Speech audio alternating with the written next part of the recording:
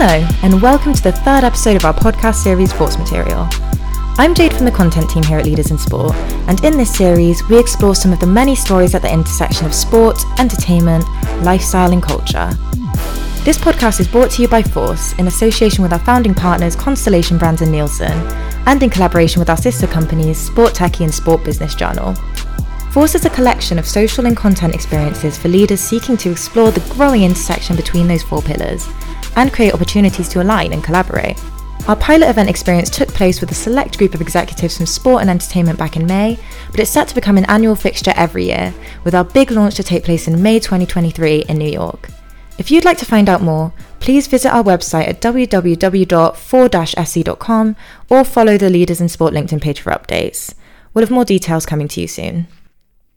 In this episode of the Force Material podcast, we, along with some expert contributors, will be doing a deep dive into where hip-hop meets sportswear, from the very first hip-hop ambassadorship deal through to the rise of hip-hop-inspired streetwear aesthetics that fill social media feeds in 2022. We'll be investigating the role of style in hip-hop culture and how the legacy of the Run DMC and Adidas deal has continued through to today. So let's get started. Thank you for listening, and we hope you enjoy.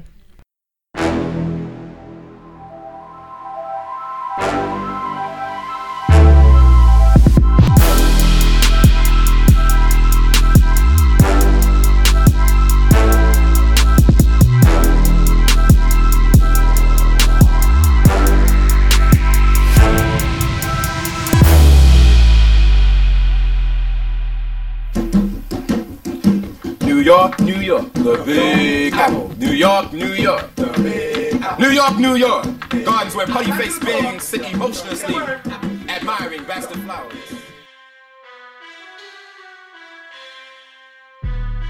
Hip-hop began around 50 years ago, having been born through black community members attending block parties. Inspired by funk and soul records, but with extended dance breaks, it began as a self-contained phenomenon enjoyed in the communities of NYC, but has since grown into one of the world's most prominent genres, enjoyed by listeners across the globe. Rappers have become recognized as artists, some have become recognized as icons, and many today are being recognized as influencers. I'm Jade Amies. You might recognize my voice from our very first Force Material episode, where we asked the question of when and whether chess became cool. In some ways, a question posed to hip-hop could be quite the opposite.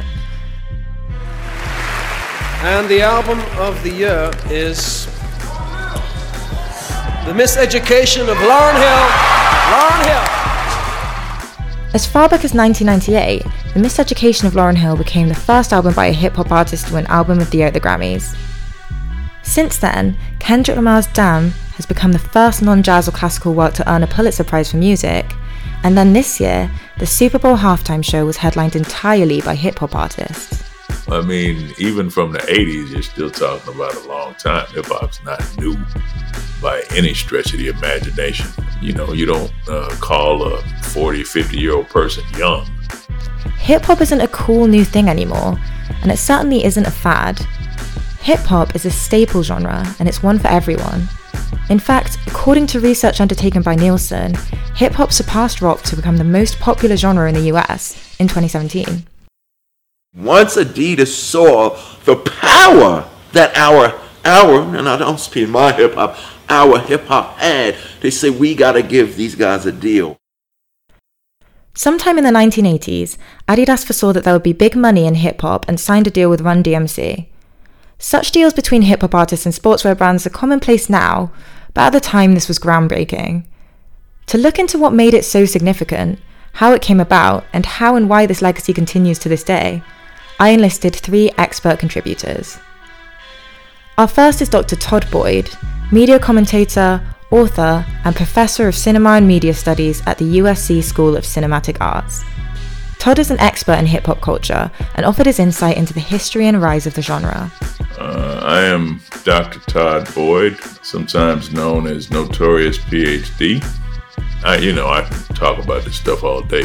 One of my favorite topics. To help us explore the power of ambassadorships, we also spoke to Broderick Hicks, Senior VP and Head of Europe, the Middle East, and Africa at sports marketing and talent management company Wasserman. Hi, I'm Broderick. Found myself working in sports marketing mostly at Wasserman. I've been here for about 16 years. And now I have since moved from the US to the UK, and I lead up our EMEA team across Wasserman's marketing group. And last, but certainly not least, to help us understand the streetwear phenomenon and how executives at clothing brands think, we approach Minal Malik, fashion entrepreneur and fashion marketing lecturer at the London College of Fashion.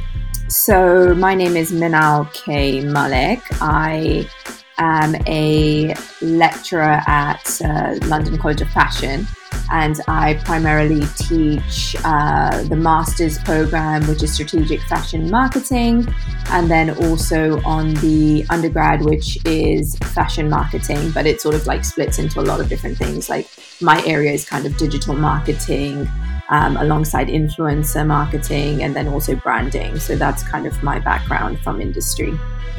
Together with these experts, we'll be doing a deep dive into the world of hip-hop and sportswear ambassadorships.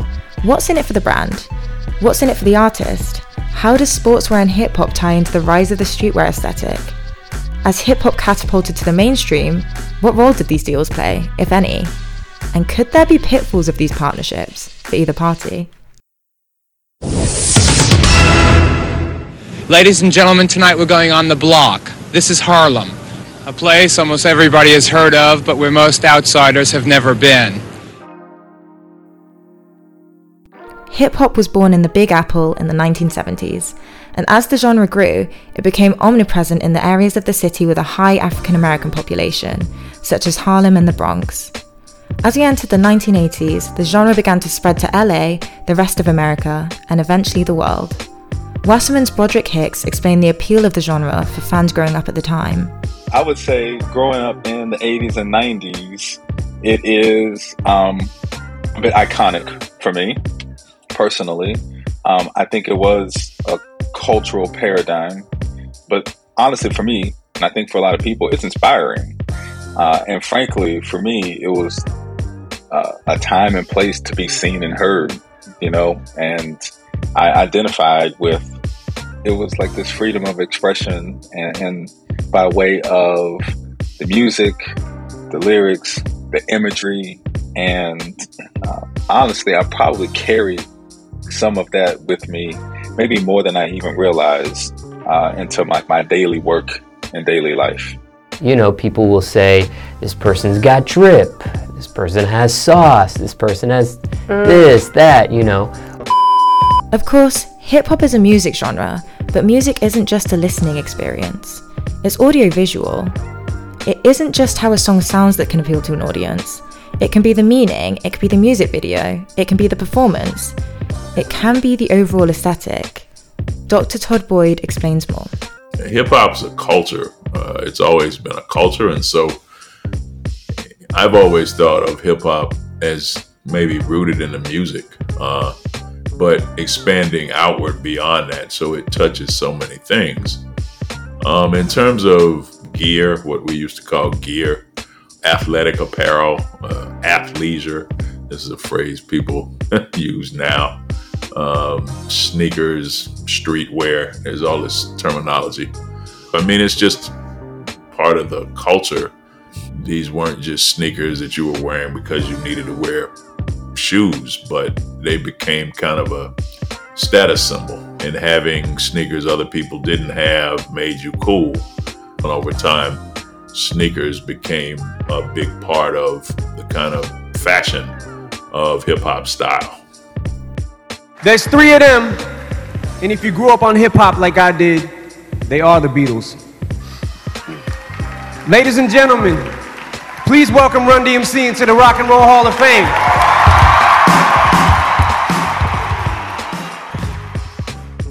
Run DMC. Maybe you know them from their initiation into the Rock and Roll Hall of Fame, or for their Grammy Lifetime Achievement Award in 2016. Or maybe it's from being named MTV's greatest group of all time. But before they were music legends, they were just three young men from Queens, New York that banded together in 1983 when the genre was still new and very much a subculture. And so what people outside of hip-hop would imagine about the culture that they had really limited access to is probably uninformed, misinformed. Run DMC saw moderate success in their early years, but then in 1986 they made a bold career move in aligning themselves with an entirely unexpected genre, rock and roll. Two for the show, Jam Master J, down the door. Put your hands up! Attention!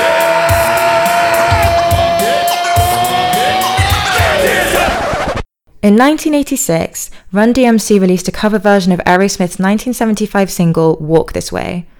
Already a top 10 hit on its original release, the cover bumped it up to the top 5, making it a huge success for Aerosmith, but, as Dr. Todd Boyd explains, a landmark moment in hip-hop. And that song blew up. It was very popular, and a lot of people who weren't listening to DMC started listening to them because they liked Aerosmith. So, you know, MTV is fairly new. MTV would not play black videos initially, said they were a rock station and they defined rock as white.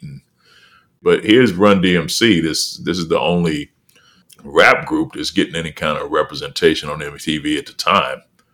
And I think it's primarily because of Aerosmith, but then they blow up beyond that. And they become the first superstars of hip hop after it has, you know, emerged from the underground into the mainstream. And so with one hit song, Run DMC became trailblazers for the visibility of a growing genre. And it wasn't just their music that people took to, it was their style. You know, the black leather, you know, the fedoras, they had a look. They clearly were conscious about how they looked on stage. They had a style, and that's what made them cool. Now, if you got Adidas, put it up in the goddamn air. Let everybody put on Adidas.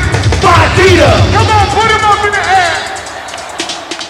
So when their Raising Hell album, the album that also brought forth the famed Aerosmith collaboration, contained a single called My Adidas, the world paid attention. As Dr. Todd Boyd makes clear, it was a conscious decision for Run DMC to align themselves with the brand. And, you know, I mean, people hooped in Adidas as well. And DMC, this is their signature thing. And in New York, you know, they rocked them with no shoestrings in them, as they say. It was like the shoe was kind of like a canvas that you could do your thing on, like however you wanted to rep them. And for them to do that song, My Adidas, they kind of consciously linked their identity as a group with that brand. Maybe nobody knew where it was going, but hip hop was, for a lot of us, broadly speaking, it was like our attempt at trying to access the American dream that we had been denied accessing, but we were going to do it through the culture. And so, you know, being able to purchase certain items of clothing, being able to represent certain brands, this kind of became part of people's individual signature, their like identity. In their song My Adidas, Run DMC proudly declared their love of the shoe. And when Adidas executive Angelo Anastasio attended their show at Madison Square Garden and saw 40,000 sneakers being held in the air at the group's urging, despite the brand's association with Germanic conservatism, he saw an opportunity. Adidas could never even buy this much promotion we give them. On a charge for 6 weeks. So give us $1 million. And so came into fruition Run DMC's second unexpected collaboration in a short space of time. And this one was another landmark, a $1 million contract with Adidas in what was first an advertising deal. But then after sales began to skyrocket, the brand also released a Run DMC clothing line. The line, with its somewhat inflated price tags, although not compared to today, was such a success that the brand eventually went on to release 4 variations of the limited edition Run DMC shoe. Run DMC made Adidas cool. It made Adidas a streetwear brand to wear, to see, and be seen. And not sure if that was the original intent, but that was the result.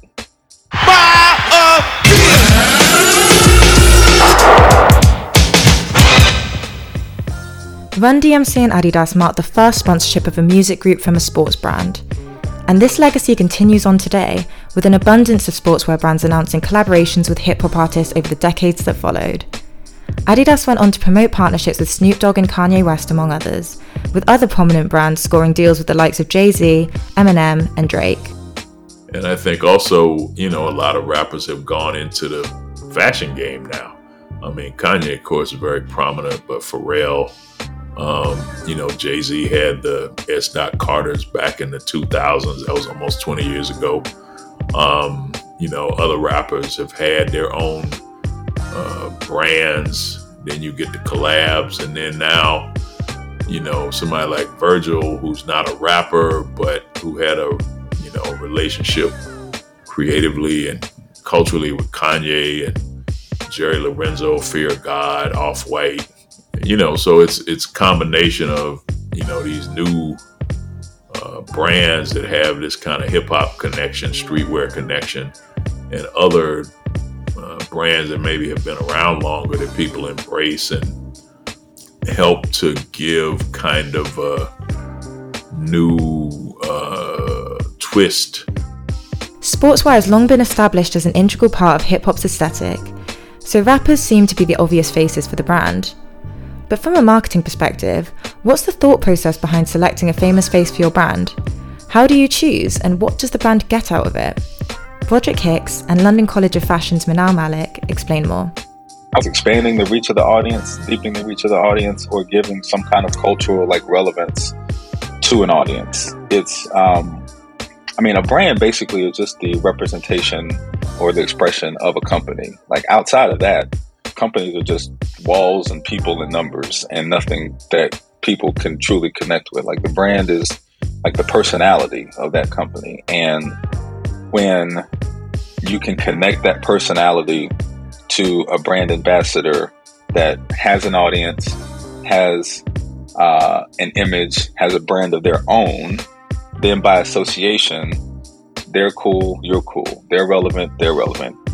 If we go back to the basics of why you would use a celebrity endorsement or a celebrity face, is you want to tap into the pull that they have within their audience that a brand might necessarily not have access to or are unable to speak to authentically. So if suddenly Dior started talking to hip-hop fans, it would be very weird because they don't have that dialogue and that relationship prior to them trying to have that conversation. Whereas if they use a middleman, so somebody who's quite prominent in the hip-hop industry, it makes more sense. Travis, you are born and raised in Houston. You have been a diehard Rockets fan. You're a Grammy nominee. You are also one of the most acclaimed sneaker designers of 2019. No kidding, you dropped 4 of the most sought-after kicks of last year, most of them going for $1,000 a pair on the secondary market. So that's what's in it for them. But when the artist signs a deal and aligns themselves with the brand, they may be limiting opportunities to work with other brands, at least for the length of the contract. So why do they do it? Of course, there's a financial motivation to be considered, but also it's an opportunity for these creative souls to dabble in other creative pursuits. They like to express their creativity through other means, through other avenues, and these brand partnerships give them an opportunity sometimes to do that. So I guess beyond just the financial piece of it, it allows them to kind of broaden what they do and the lanes that they are able to express their creativity within. It could be, for example, that you have certain collaborations with celebrities who want to get into design, and this is a good stepping stone for them to test the waters and see how people react to them and get a feel for the more sort of actual physical product manufacturing. So that's one of the things. The other thing is it's less risky to work with a brand than to launch your own brand off the bat. So it could be that. And then at the end of the day, it could just be that they're being paid enough money for them to align with the brand. They're already wearing the brand, they enjoy the brand, they enjoy the relationship. Why not make it more monetary for them?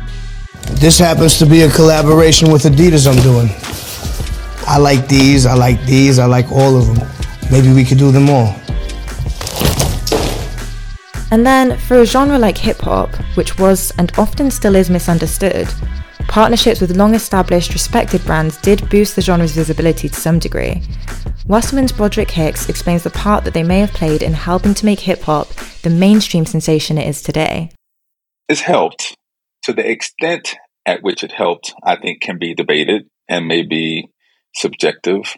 But even though it started as an underground thing, there has always been this push to make it more mainstream, to make it available to more people. And that's not unique to hip hop. I think that's all creative expression. It wants to be seen. It wants to be heard. It wants to be viewed or read. And hip hop is no different. Still isn't. But that push to grow and to be heard in those mainstream channels, I think definitely helped, because then you start to become relevant to, some of those suburban kids in the Midwest that may not have heard your music otherwise. And that's who's also feeding the industry. There's also, it would not be the number one genre in the U.S. if not for, that mainstream support, which came from being in those channels to reach the mainstream audience. So I think it definitely helped, but I think also the music and the culture around it resonated. It just resonates. So that's a long way of saying, yes, I do think it helped, but unclear how much. So we've looked into the origins of the Run DMC and Adidas deal. We've explored why deals like this are advantageous for brands and why they're desirable for celebrities. But when did the rapper become the influencer? How have rappers, through donning sportswear, been catalysts for the popularisation of streetwear? And is there any reason either party should think twice before signing these deals? We'll answer these questions and more after the break. Rappers have been influencers for a long time, before the word was even used that way.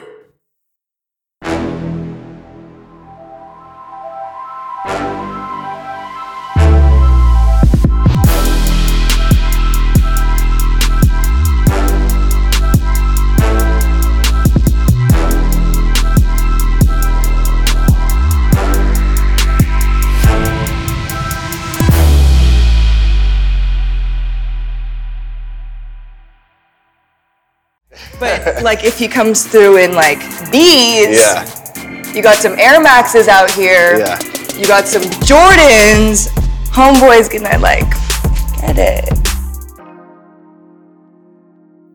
The rise of hip-hop seems to have coincided with the rise of the streetwear aesthetic, which consists of trainers, hoodies, sweatpants and so on, often branded and with higher end price tags. It's essentially the sartorial gentrification of casual wear. So we asked Manal from London College of Fashion, where is it that sportswear and streetwear overlap, or don't?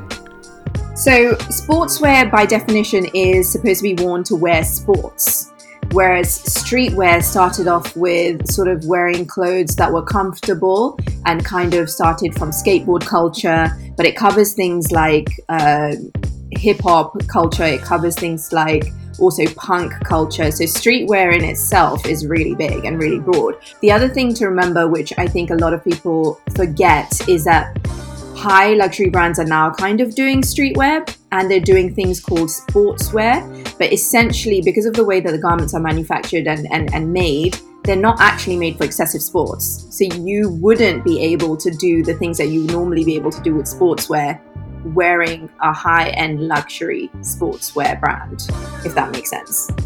So I don't think it's so easily defined anymore. I don't skateboard, but I love skateboard brands. So it sort of is no longer designated to a specific subgroup of people. It's accessible to everyone, and you don't necessarily have to play tennis in order to wear tennis wear. And I think that's the beauty of it. Being able to have access to all these different designs that come within the umbrella of sportswear is really great. And it's a new month, and y'all know what that means. It's time to get into my top 10 upcoming, most anticipated, most hyped sneakers. Rappers, and or hip-hop as a genre, has clearly played a part in popularising this aesthetic. But how and why do fans seek to emulate them? Broderick from Wasserman and Dr. Todd Boyd gave their view. It's like a very simple, like, these are the people who we identify with. They're wearing this brand. I want to identify with them too. It's the same reason sports fans wear the jerseys of their favorite teams. It's like we're all in this together. They're representing me. They come from where I come from. Their experiences are my experiences, and we all rock the same shoes, we all rock the same clothes. You know, rappers are influential. People use that word influencer now. And so, you know, you watch music videos back in the day, you watch performances, concerts, what have you. Now you can see these individuals on social media. And a lot of people look at them and are influenced and inspired by what they wear, and they want to imitate it. And so they're natural brand ambassadors. And particularly when you think about social media, I mean, something like Instagram is built for promoting brands. As Todd touched on there, the rise of social media has certainly contributed to the influence of rappers, and of celebrities in general, in promoting fashion trends. But this is just one of multiple catalysts for the popularity of the streetwear aesthetic, as explained by Minal Malik. In terms of catalysts for streetwear and sportswear becoming a lot more acceptable is a number of things. So not only is music a lot more easily accessible because of streaming, but also because of YouTube, you find a lot of new artists. People kind of tend to try and connect with someone who they familiarize with, whether it's from a cultural point of view or from a music point of view. And then that kind of transcends into what they wear and what they do in their daily life. And as globalization has happened, you're able to buy those things across borders. And I think that's one of the good things. And then also, I think one of the other things is COVID and all of those things kind of made it okay for you to be prioritizing comfort alongside style. So I think coupling those two things together was a very, very, very good thing for brands and also for consumers, because you can kind of then sort of wear your wardrobe at very different times, whether it is to actually go and work out, but then have brunch with your friends, but then maybe go to a concert afterwards and then go for dinner. You just kind of very minimally have to change one or two pieces that you're wearing. So you could just slip into heels for the dinner, but still have that oversized rapper t-shirt. Streetwear has almost completely taken over. Whether you like it or not, just happened. Let's get it. Of course, streetwear's hot right now, and these deals look very appealing. But to play devil's advocate, are there any downsides to signing a deal for either side? The first potential criticism an artist might encounter is whether they're quote-unquote selling out. Let's look at other newer genres at the time when hip-hop was young, such as punk. For fans of punk music, signing such a big money mainstream deal would certainly have been perceived as a sellout move. But the culture around hip-hop is different, and Todd Boyd from USC explains why. Well, I mean, look at the difference between the people who created punk and the people who created hip-hop. Their plight in life and their place in America is very different than the black people who created hip-hop. Different cultures created by different people with different objectives. You know, hip-hop was about trying to make it, trying to survive, trying to prosper, trying to flourish. You know, hip-hop's always been very aspirational. You know, you're not just doing this to do it. So punk had a whole different approach, whole different ethos, and it didn't apply to hip-hop, and hip-hop didn't apply to punk.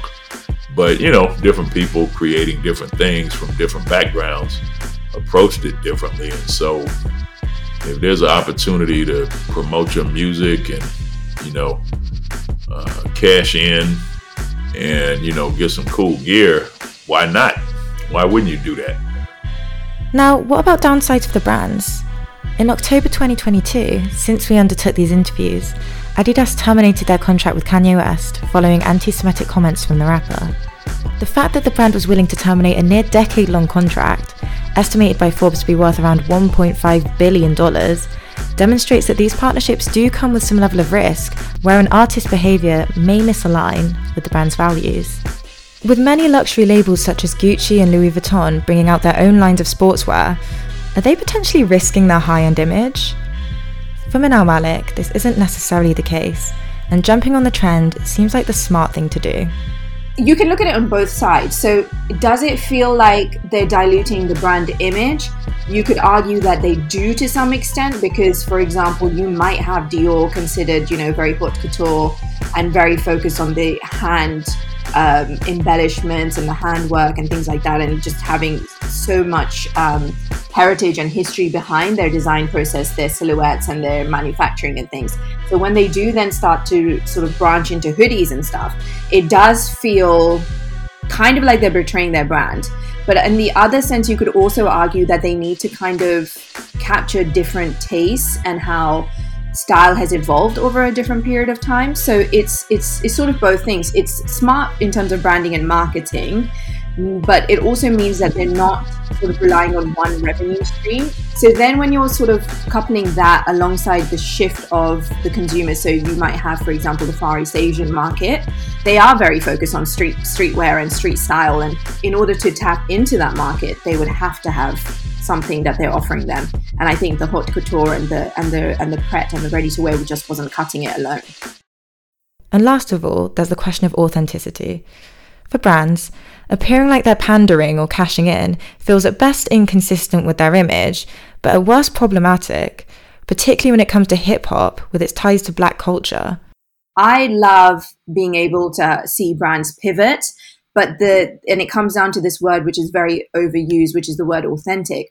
It's very superficial for brands to have a one-time relationship with a potential celebrity, especially if that celebrity is somebody that they haven't aligned themselves with before or have no history of working with anyone similar. So if they were, for example, to venture into much more hip-hop related collaborations and go into streetwear, then you need to understand that that's a relationship that needs to happen over a period of time. So it's important that brands approach these deals with a feeling of understanding and a sense of commitment.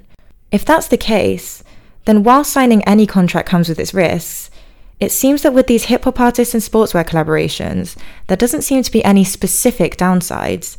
Overall, it looks to be a win-win situation with mutual benefits that can fit the objectives of both parties as they work to platform each other. But there's definitely a lot of upside in these brand partnerships. And to be honest, it's not a whole lot of downside. There's very few ambassador partnerships that really just negatively impacted somebody's music or entertainment or sports career. Sometimes they just don't work, but there's just very little downside, usually a lot more upside. So it's like, why not explore some of these partnerships and avenues? I think it's better to get on board than to be left behind. And that's, I think, the most important things, regardless of which industry you're in, but especially true for fashion. You don't want to be the last one to do it because the market's always been saturated.